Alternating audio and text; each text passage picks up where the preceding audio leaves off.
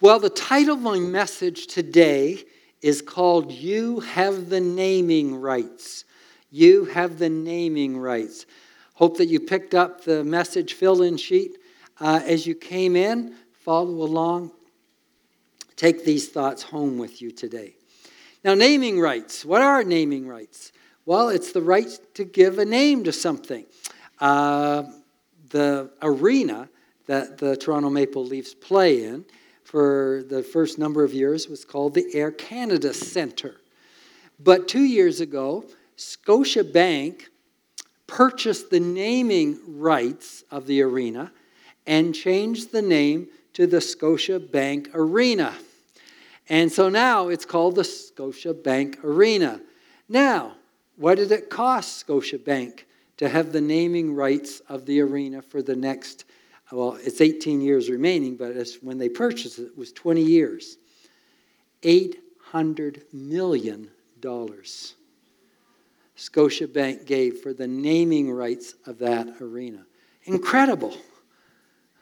So that when people refer to where the Leafs play, well, Scotiabank Arena. And when it's on broadcast, we're here at Scotiabank Arena. And when newscast, last night at Scotiabank Arena, the Maple Leafs won. We'll say won. $110,000 a day if you divide it out. $110,000 a day for the naming rights of that arena. So naming rights are very, very valuable. Now, I want you to know that God gave Adam the naming rights to the animals. It says in Genesis 2:19, out of the ground the Lord God formed every beast of the field and every bird of the air and brought them to Adam to see what he would call them. And whatever Adam called each living creature, that was its name. So God said to Adam, you have the naming rights. Now you think, well, that's not that significant. Why would it even be mentioned in the scripture? I mean, for Adam, just say, well, that's a dog, that's a cat, that's a horse. But there's something deeper to this. This is a valuable commodity that God gave Adam. Because here's your first point in your fill-in. The naming rights gave Adam dominion over the animals. Gave dominion over the animals. Because Adam was not just to offhandedly give a name, but he was to look at an animal. He was to assess an animal. He was to get to know the animal. He was to realize what its abilities were. And to give a purpose and a function to the animal. To name it. To label it. And so we don't just call a dog, but we have actually exercised that right, and we have sled dogs, and we have guard dogs, and we have seeing eye dogs.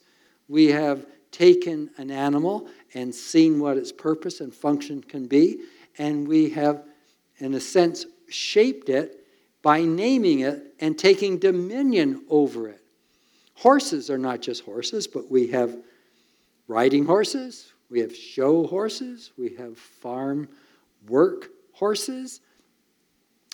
All of these things are an aspect of the naming rights, gives a sense of what the purpose of this thing is and how it will be used and how it will function. So the takeaway note I put in your notes, a name gives identity and destiny. It gives identity and destiny. Now, God ultimately has lordship and authority, and your point is this. God exercised his lordship and dominion by giving names. God gives names to things. In fact, the most powerful name that has ever been given is the name of Jesus. And it says in Matthew 1:21, And she will bring forth a son. You shall call his name Jesus, for he will save his people from their sins. Jesus means Jehovah has become my Savior. So God identified this baby, this Son of God, God manifest in the flesh, and specified the identity and the destiny of this child. Every time Jesus heard his name uttered, Jesus, Jesus, immediately thought, I am the Savior of the world. I have come to save my people from their sins. So there was a sense, even in the naming of Jesus, that held him secure as he went through life. And now we know that there's no name given under heaven among men whereby we must be saved but the name of Jesus. We need to realize the name of Jesus is powerful. And when you utter the name of Jesus, there's a power in it. It all comes back to God's right to name and label and identify and present a destiny. God renamed people after a divine encounter. Names are so important that God renames people. And we see in the scripture that God changed Abram's name to Abraham. Abram means exalted father. Abraham means father of multitudes. And so he added an H to the name. It was a ha to the name. And biblical scholars believe that this is symbolic, that God added a part of himself. He projected his name into Abraham. He projected his destiny and his ability into Abram and said, you're no longer Abram, you're Abraham. Same with Sarai, his wife. Said, you're no longer Sarai, but added the H. You're Sarah. And so again, after an encounter with God, God changes the name, because you see, it's only as we meet God and know God will you know your true identity and you'll know your true destiny. And so there's a name change that happens here. Here's your take-home point. God saw Abram as he was, but he gave him a name that envisioned his future. He saw he was Abram, but he said, you're more than Abram. When I put my ha and I breathe upon you, I'm going to give you an ability and a destiny beyond what you can do yourself. The same happened with Abraham's grandson, who was called Jacob. Jacob means schemer, conniver, supplanter. And he changes the name of Jacob to Israel, which means having power with God. It happened in a wrestling match, that as Jacob wrestled with the angel of the Lord. And finally the Lord touches him on the thigh and breaks the hold. But Jacob had said, I won't let you go till you bless me.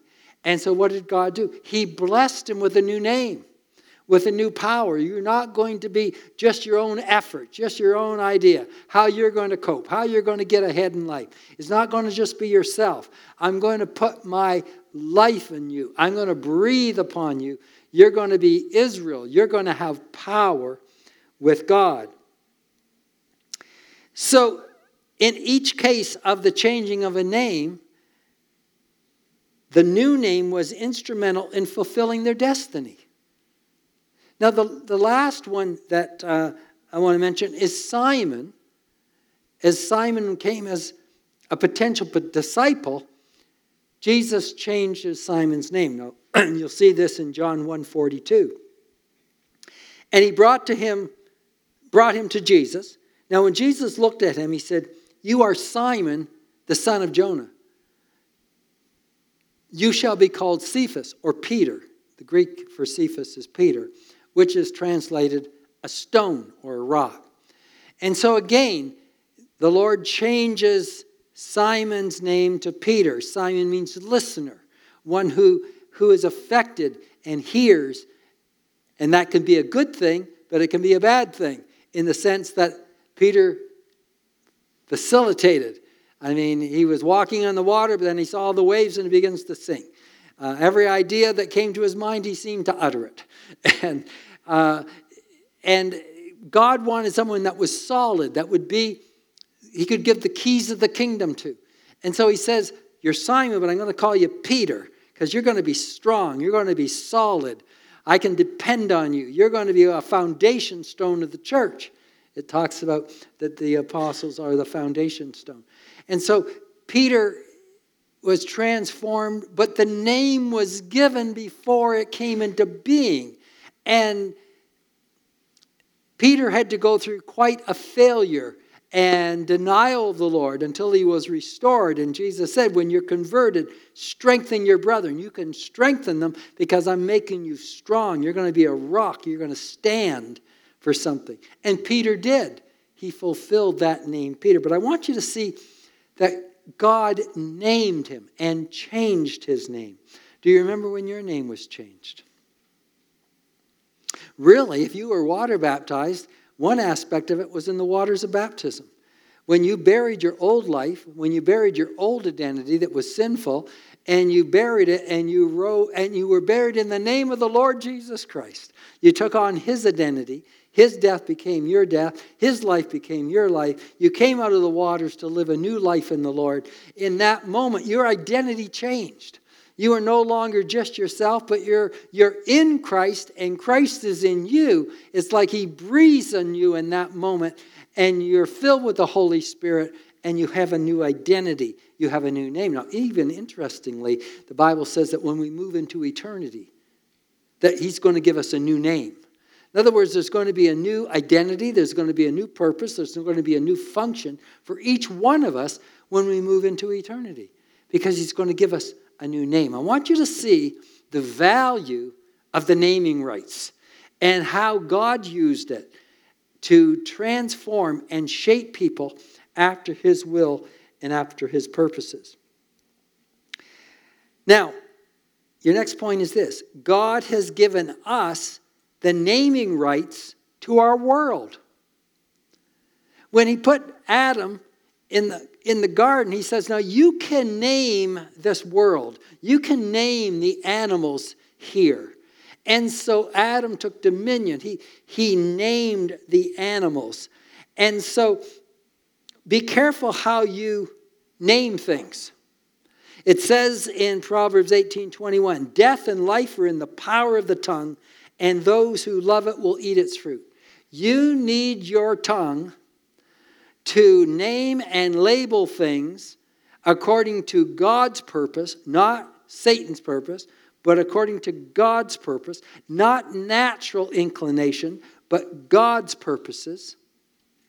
And you need to name your world, name yourself, name the people that's around you, name the circumstances you go through with God's plan and purpose in mind, identifying it and saying, I want God's destiny, just as we saw in Melody. I think there's a destiny there. Even in that verse coming to Mary, God was identifying, saying, call her name Melody. And I believe she's going to make beautiful compositions to the Lord through the things she goes through and the people see. See, there's something in this. This is not by chance. But there's something of how you name things. He's given you the right to name your world. And you need to do it as unto the Lord. You know, we say when we meet someone, well, what's your name? Or we'll see someone and say, what's his name? We want to know how to identify them. We sort of want to put them in some kind of category. We want to know. And sometimes we say, what are they like? We want to sort of label them and talk about them. All of this is the naming rights to your world. What we name our world will determine our world. Because what you call something is how you will perceive it, what you'll think about it going into the future. There's a destiny that goes with a name, and you want to be sure you're calling things according to what God calls them. You want to make sure you name things with the in it, with the H in it. You need to add that. Every time you label something and you call something, you need to be conscious. How do I put the H into this? How do I put God's name? How do I put God's identity onto this situation? And you do it by naming. Now, here's your next point. A name or label creates a perception. The perception then shapes the reality. Because when you name something and you give it an identity, now you have established a perception. Every time that person thinks about that person, you put a name on it, you put a label on it. And because you've created a perception, the perception becomes your reality. It may not be the true reality, but because you've called it that, you have put a reality around yourself, around other people, or around situations that you go through. And so it's something that we need to be very careful because names have significance. Now, when I was thinking about this, I thought about the famous quote from Shakespeare. Juliet says it in the play Romeo and Juliet. And she says this, "Would a rose by another name smell less sweet?" Would a rose by another name smell less sweet? Now, if you read it in the context of the play, she has fallen in love with Romeo, who is a Montague. And she's a Capulet. And these two families, the Montagues and the Capulets, are warring. They're enemies. They can't be together.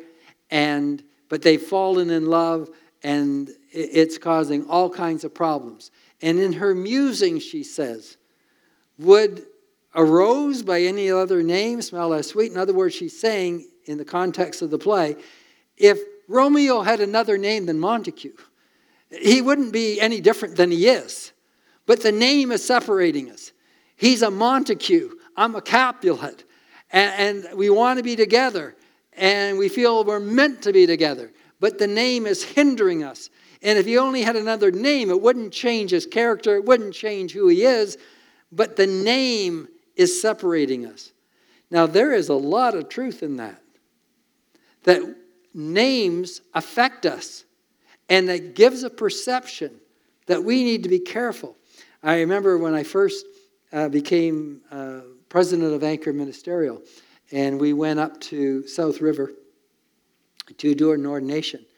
And when we went up there, we visited this church, and it was called Gravel Pit Mission.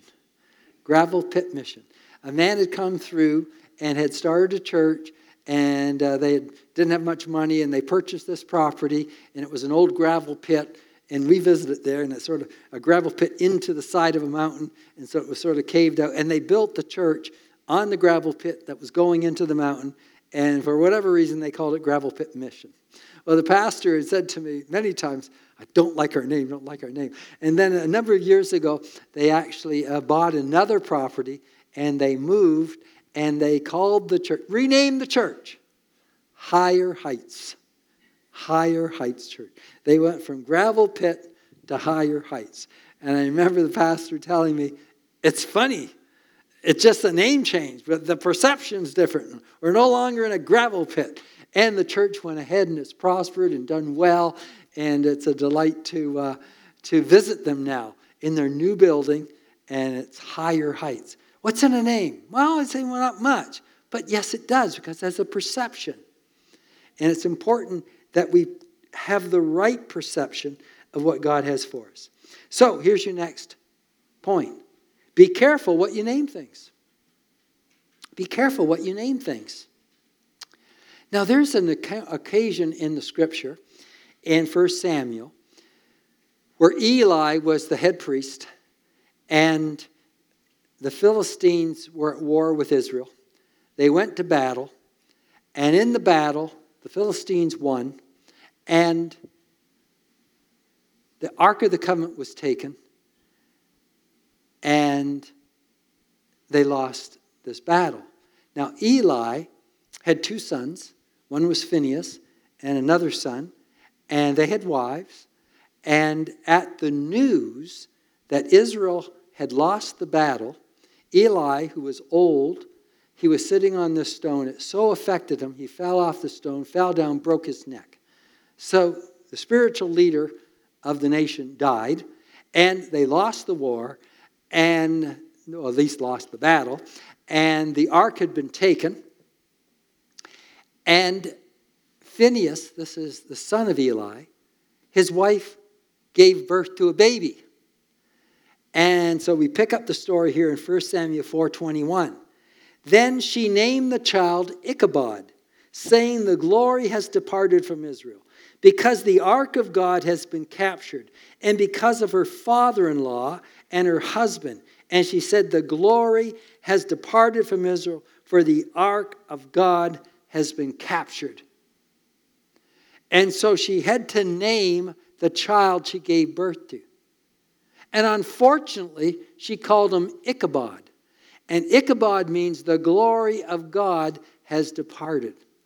Now, because of this negative, painful experience she was going through, she labeled her child Ichabod.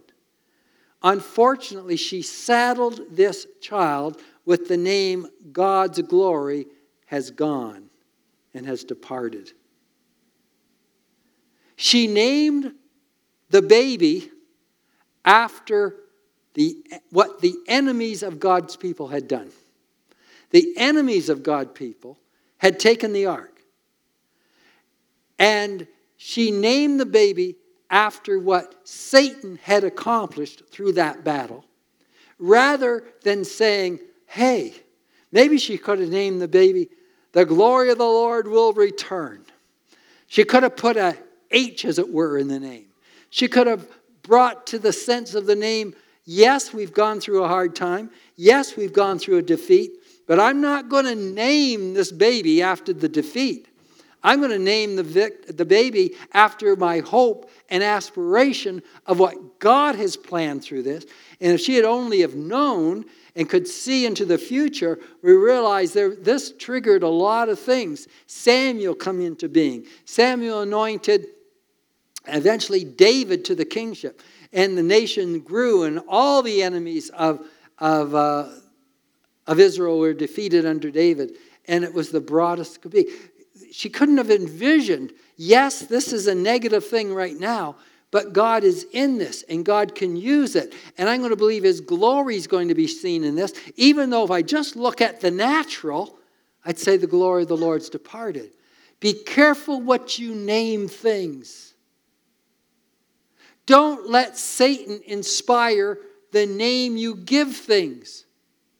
What Satan has done, don't name it after what he has done. You know, the Bible warns us in Revelation not to take the mark of the beast. The enemy wants to put his mark on us. He wants to put his mark on things that we go through. He wants us to take that name, the mark of the beast.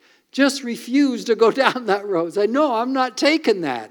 I'm not letting Satan name this. I'm not going to let this negative thing we're going through right now name.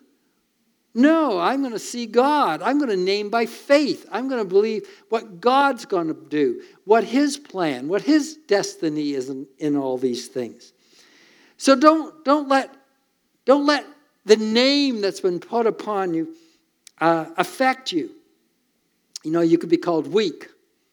Your parents might have called you a loser. You can't do anything. You'll never amount to anything.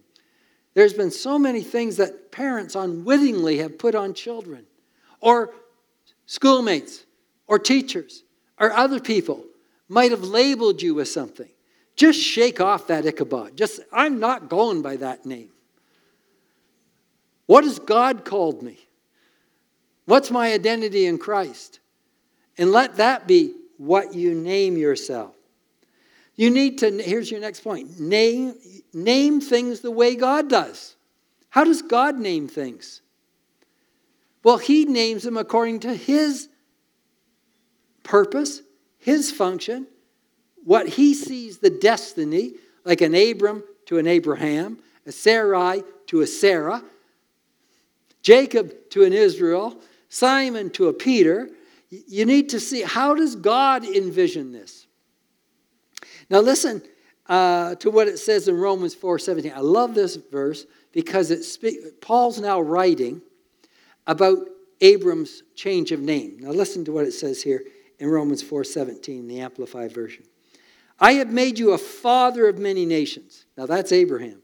I've made you the father of many nations in the sight of him in whom he believed. That is, God who gives life to the dead and calls into being that which does not exist.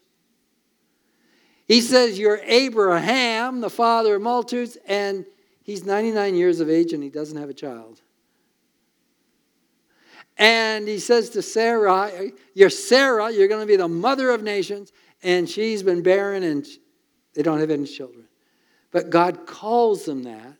He calls them something that he could quicken a dead womb. He can quicken by his power and his life in them. He quickens that which was dead and he gives it life. I like how it words it in the King James Version. It says, God calls those things which be not as though they were. God sees things and they're not there, but he calls them, he names them as if they were. Now, you need to name things the same way. You can look at a situation. You can look at yourself. You can look at someone else. You can look at circumstances you go through and say, this is what I see. And then Satan will whisper, and this is no good. Nothing's good going to come out of this. And he wants you to label and name it. Because you say, I don't see anything. This is dead. There's nothing here. But you need to name things as God. They name things that are dead and he speaks life. Things that are not, he names them as if they are. And so you need to use faith as you name and label things. That's why Romans 8:28 really kicks in here. And we know that all things work together for good to those who love God and are called according to his purpose. God is at work in negative things. Things that you think are not good at all. And they aren't good. If you just looked at the thing, it's not good. But he will work it for good because he puts his name upon it. He puts his life into it. And something that has no potential within itself, in God has all kinds of potential. So, here's your next point. Be careful what you name yourself. How do you label yourself? How do you see yourself? Do you look at yourself right now and name yourself that? Sometimes I have. You're pathetic. You're weak. You're not strong. Sometimes we call ourselves sinners, but God calls us saints. Well, are we sinners? Yes. But God sees us not as sinners, he sees us as saints. He sees our life hid with Christ in God. He sees what he has done. He sees us through his eyes. He doesn't label things negatively. He labels things according to his purpose. He gives us a name to live up to. We are saints. We're children of God. And I had a poster years ago. I had about 40 names that God calls us. And it was all positive things that God calls us because he sees us that way. He sees our identity that way. You need to name yourself after God, not after Satan. Satan is the accuser of the brethren. He will accuse and he points to what you're doing and he says, that's what you are. And so don't fall to that. Realize I'm more than what I see. Because God labels me and calls me, even though I'm not there yet, I'm going to get there. I may not have any children now, but I'm going to be the father of nations. And Abraham turns out today, all the nations in the Middle East, so many nations, all go back to Abraham, whether it be Arab nations or the Jewish nation. Interestingly, when Daniel was taken captive into Babylon after they had been conquered, when he was taken away into that foreign culture, they gave Daniel a new name, Belshazzar. But we don't think about Daniel as Belshazzar because he didn't link onto that name. He was Daniel. It says in Daniel 1:8, he purposed in his heart he would not defile himself with the king's meat. He said, I am a Hebrew. I serve the Hebrew God. He is the real God. He's the living God. I serve him. He stood strong. He went to the lion's den. He didn't allow a new name to be put upon himself. Doesn't matter what Babylon tried to call him. He was Daniel.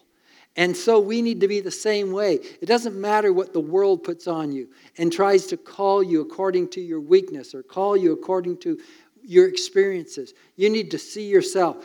I'm a man of God. I'm a woman of God. I am the righteousness of God in Christ Jesus. And you name yourself according to God. Don't allow Satan to name you. You need to change your name sometimes.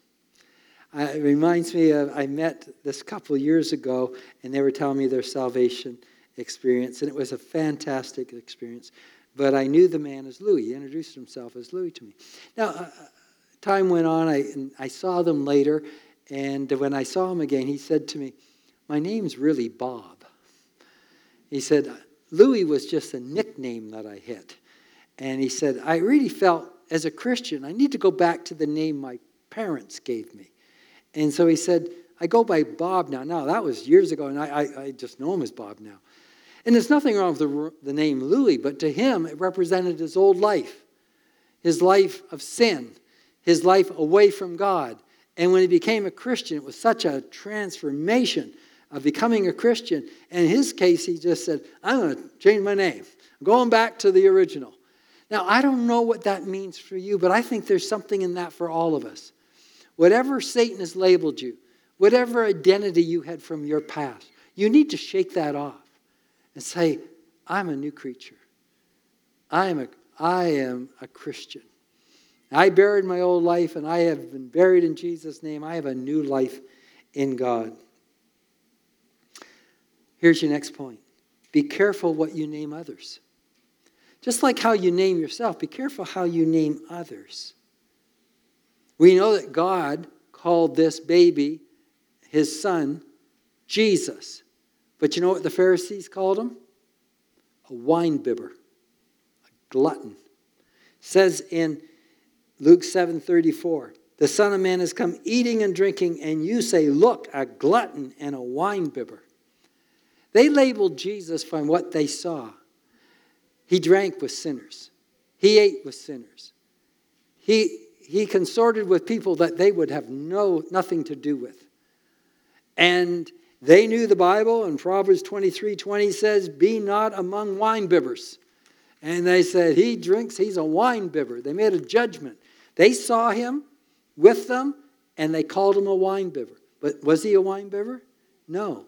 Was he associating with sinners? Yes, because he was Jesus. He had come to save them from their sins. He associated with them. He loved them. He accepted them. He was a friend of sinners. Was he a wine-bibber? No. Did they call him a wine-bibber? Yes. Now, do you see this, folks? What do you call people? You look at them and see what they do, and you label them by what they do. But you don't have full perspective. You don't know everything about it. But you made a judgment call. I see what they did. I call it the way I see it. That's the way it is, and I'm going to call them that. But when you do that, you label them. You need to be very, very careful what you call things. Because you might be bearing false witnesses to someone. Now, Proverbs tells us that God hates a false witness. They speak lies. Now, I don't think anybody would raise their hand and say, I'm a false witness. If I went to court and I put my hand on the Bible and I said, tell the truth, the whole truth, nothing but the truth, I'll be sure that I just speak truthful in the courtroom. So I am not a false witness. But I want you to know, now listen to this. This is really, really important. But you're more of a false witness than you think. Because every time you mention somebody's name in conversation and you attribute something to them, you label them a certain way. You have borne witness. You have labeled them. And are you sure that's what they are?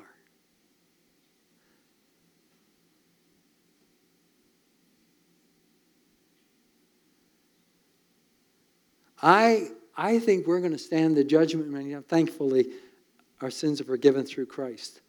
But we are going to be amazed how many times we've made false statements about people. And we thought we were very justified because I see he drinks and he's a glutton and he's a wine bibber. And it wasn't at all. Be careful how you judge people. Be careful how you label people. Well, he's just a bully. Now that person's selfish. He's lazy. She's lazy. How often do we do that? Now we've called them. We've identified. We've put a perception in someone else's head. Now when they think of that person, they immediately think what you labeled them. You may have put a false expectation on them. And here's the thing. Once you name something, then that becomes a perception. In fact, I put it in your notes. Negative naming locks expectations and imprisons the person. It locks the expectation around someone. Because I perceive them that way. Because I perceive them that way, I think that's the way that it is. But it's not. You can be wrong. And even if what you see is right, why don't you name it with an H? Why don't you put God into it? Why don't you realize, see, if you name them, that person's a liar. When what you basically said, the core essence of who they are, they're a liar. Is that true? Or is this someone that may have told a lie? There's a difference between acknowledging that someone was untruthful and labeling them a liar. Because once you label them, and you label them to someone else, now the other person interprets everything they do in light of their perception. I'm suspicious because someone's called them this, so now I interpret what they do in light of my suspicions. And we lock people in. Where God wants to change them. God wants to transform them. He's got a plan and purpose for them. But now you've labeled them. You have taken on Satan's identity. You've accused a brother or a sister of something. You are naming them. You're putting the mark of the beast upon them, if you could put it that way, and not seeing what God has to do in them. Rather than giving them a reputation to live up to, now you have locked them into a position. Now you can do that with your spouse. Well, that's just the way they are. Because I've seen something, I've evaluated something, and now I'm going to call it like that. And not realizing you've just cemented the position. You've just frozen them into that position. We need to speak new names to people. We need to say, yeah, he's Simon. But he's Peter. And I'm going to call forth Peter over him.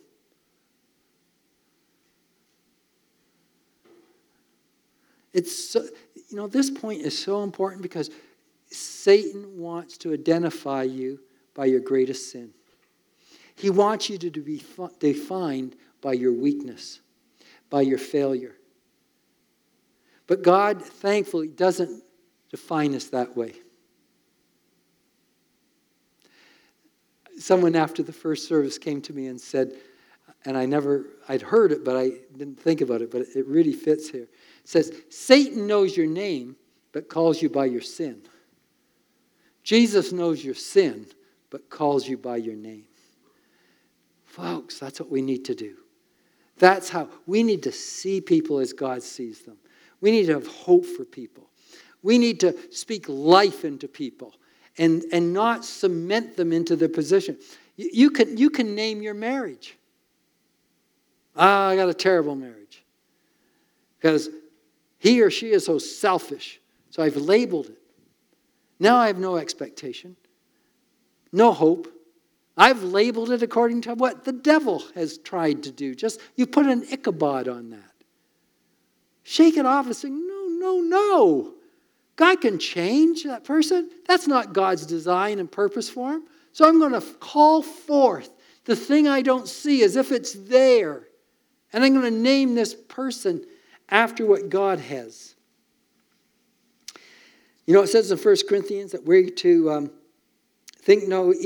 rejoices in the truth, bears all things, believes all things, hopes all things, endures all things.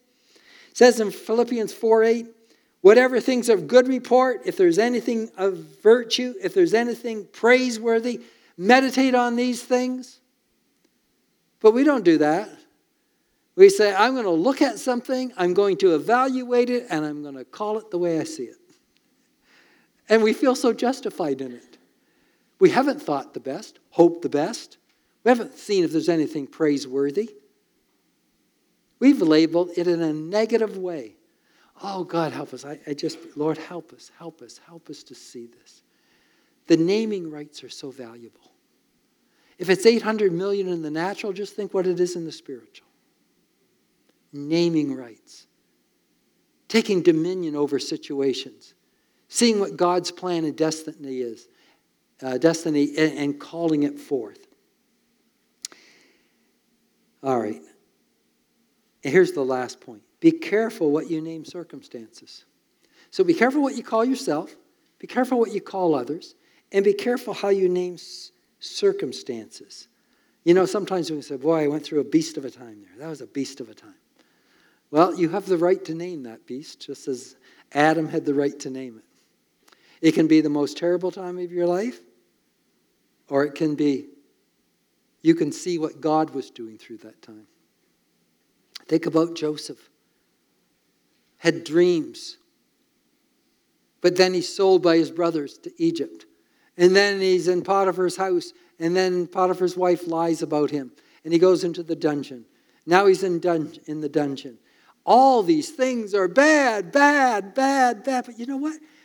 Even though it doesn't say it explicitly, somehow Joseph didn't perceive it that way because he always kept a servant's heart. He never got embittered by it all. He could at the end say, you meant it for evil, but God meant it for good. He saw what God meant in every one of those situations. Even though the devil meant it for evil, God meant it for good. He maintained himself. Now we look at the situation and we realize, well, of course he had to be sold into Egypt. He never would have fulfilled his destiny. Well, of course he had to go to the dungeon or he'd never have met the butler.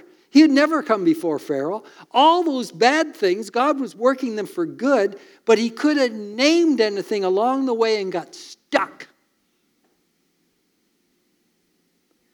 So how do you name the things you've been through? Are you naming them after what God's purpose and plan is through that thing? What he intended through it? Seeing whatever the circumstance that God had. Now, here's your take in, like put in your notes. God is more concerned about how you respond to a situation than the situation itself. We're so concerned that the situation change. Oh, God, don't let this happen. Oh, God, change that. Oh, God, do move this. And then the prayer doesn't get answered. It's like Joseph could say, oh, Lord, why did I ever get sold? Let me go back home. Let me go home. God was more concerned about how we respond to what we go through than what we go through. And so you need to stop and say, what am I going to name this? So how do you name it? What's God's plan and purpose through this? What's he trying to accomplish? I see what Satan did, but what does he mean out of this? And that's what I'm going to call it. And I'm going to call forth his will in every bad situation. Otherwise, you'll get bitter. You'll complain. You'll get cynical. You'll lose faith. You'll question God. It's only because you named it wrong. You labeled it wrong. Do you feel the Lord in this place right now? Do you feel the Lord speaking to your heart? Is he saying to you, you've mislabeled things? And that's part of your problem? It's not me. It's not the circumstance. You've just labeled it wrong. You've called it wrong. You put the wrong name on it. You're calling it Ichabod.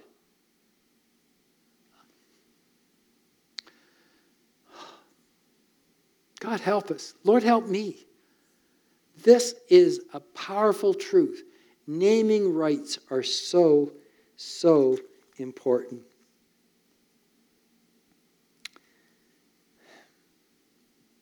Let me close with this. Name circumstances the way God names them.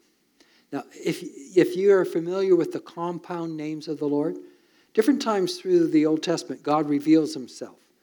And one of them is Jehovah Sidkenu, which means the Lord is our righteousness. In other words, when Israel was going through a very difficult time where they had failed, where they were not good enough, where they had sinned, in the midst of this, God speaks and says, I'm Jehovah Sidkenu. I am the Lord your righteousness.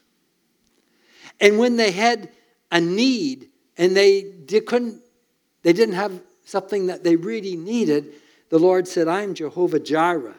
I'm the Lord who will provide. And then when they were going through sickness and illness, he says, I am Jehovah Rophi, the Lord who heals you.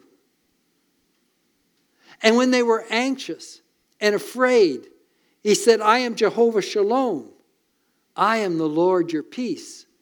Do you see, when they were going through a difficult situation, God revealed himself right in the situation and said, I'm your healer, I'm your provider. They would never have known that aspect of God if they hadn't gone through the circumstances. And God takes the difficult, negative circumstance and he says, I'm right there, I'm Jehovah, right here in the midst of this, and I will meet your need.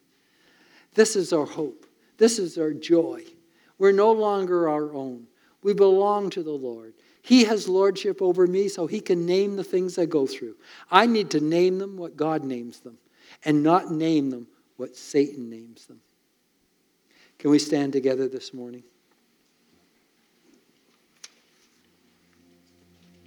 So if I lose a job, lose a loved one, I'm not going to let it define me. I'm going to look to God in the midst of it. And it says in 1 Thessalonians 5:18, in everything give thanks, for this is the will of God in Christ Jesus for you.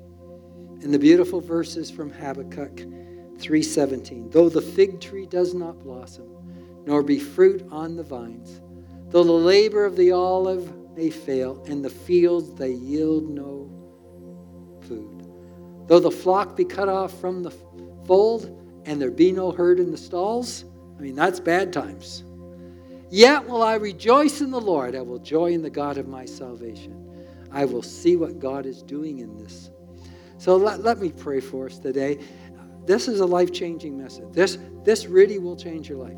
If you will start naming things the way God names them, you're going to see a change. You're going to see life flow into you. You're going to see God breathe upon you. There's going to be a come into your life. And the things that you don't see, you're going to see come about because you've named it right. So maybe just put your hand on your heart and let me pray for us. Lord, we want to see as you see. We want to see through your eyes. Lord, we repent of labeling things according to Satan's working. And Lord, right now we determine that we are going to name things that you name them. And Lord, we're going to see ourselves differently. We're going to see other people differently. We're going to see the circumstances we go through differently, that we can praise you in all things. Strengthen this people. May we come out of here with a new awareness of who we are. May we change our world, Lord, because we're naming things properly. I pray it in Jesus' name. And everyone said, amen. Let's thank the Lord.